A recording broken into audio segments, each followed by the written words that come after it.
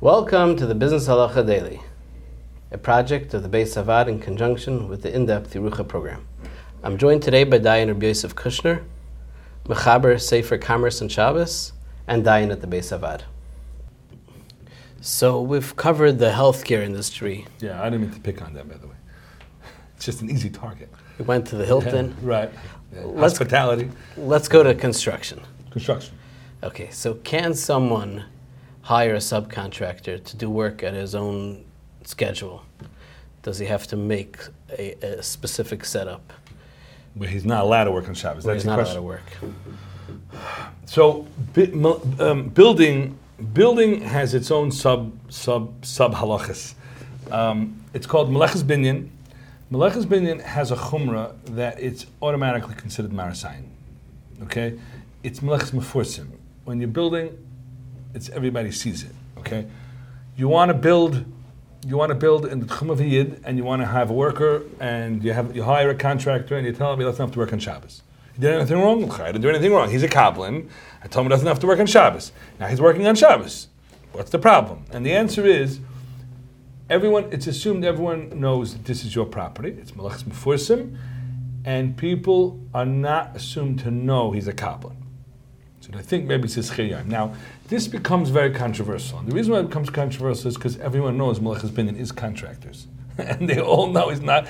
You don't hire, when you're building a house, you don't hire people by the day. It's just the way it works. You don't cheshbon their hours. You just give it over to a contractor.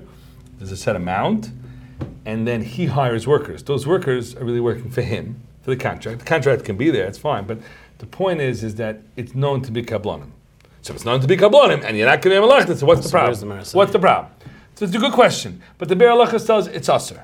And he says the reason why it's aser is because people don't know the difference between kablonim and schiriyim. Which, by the way, I can vouch for that. No one understands the difference. Because schiriyim is working at Daita Yisrael. Kablonim are working at Daita Nafshei. They're working for themselves. No, they're both working to make money, right? So people always grapple with this. So the fact is, the Be'er Halacha brings some Rishonim that say that even with Daita Kablonim, we do not allow it to be work when it's Melechas Mefursim, like binyan, like building. Does it make enough kamina if it's in public, or let's say he's a 20-acre ranch and the workers have to drive up? And it's a good question. Whatever the guy is living on his own, there's a variation of your question that's actually brought in Shulchan Aruch. A person lives on his own. He lives on his own. He lives Einim and Yishuv off the grid, and he has work on his garage. So what's the problem? And the answer is, Chazal Chayes will have orchim, which is mind-boggling. Okay, so you'll have orchim, you'll have guests. So tell your guests that they're kablonim, right?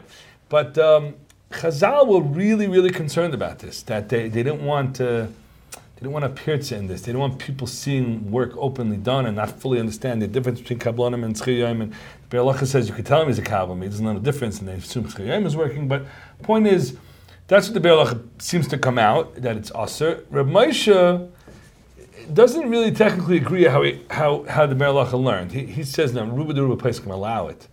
But he concedes that the halacha is it's forbidden. He says this is the way it was, and to upend it will be a zilzal Shabbos. And in America, in general, he wasn't overwhelmed at how people were being zoyer in Shabbos. He felt that to roll back how people were doing it wasn't a good idea. So he agreed that it should not be done. But that's the short answer, that when you have Melechas Binyan, it's very different. So you're giving a shirt to cleaners, they can work on Shabbos, as long as you don't tell them.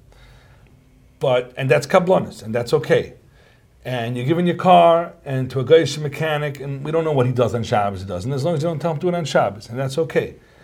But if you have contracting work being done in a Jewish area, then you have a problem. And that has to stop, you have to stop them. And sometimes here and there, people I see are not 100% careful. And what about a gardener, L'mashal? That's all Melechas Binyan, same thing. Anything. Same thing. Yeah, property related. Yeah, I wonder, that's also the Derech B'Kablanis. Yeah, gardeners are not paid per hour. Huh?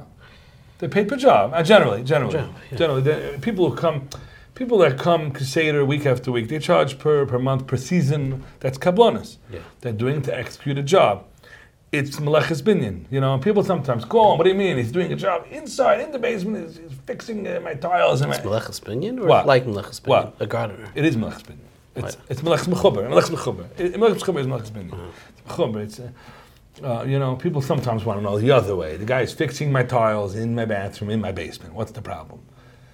And we don't really find exceptions. What's the problem? The problem is because you're schlepping the stuff back and forth, and there's machines, there's vans outside, and it doesn't take a great detective to figure out what's going on over here, right? And therefore, it has to be avoided. And we're discussing specifically in the Tchum of the Yiddish area.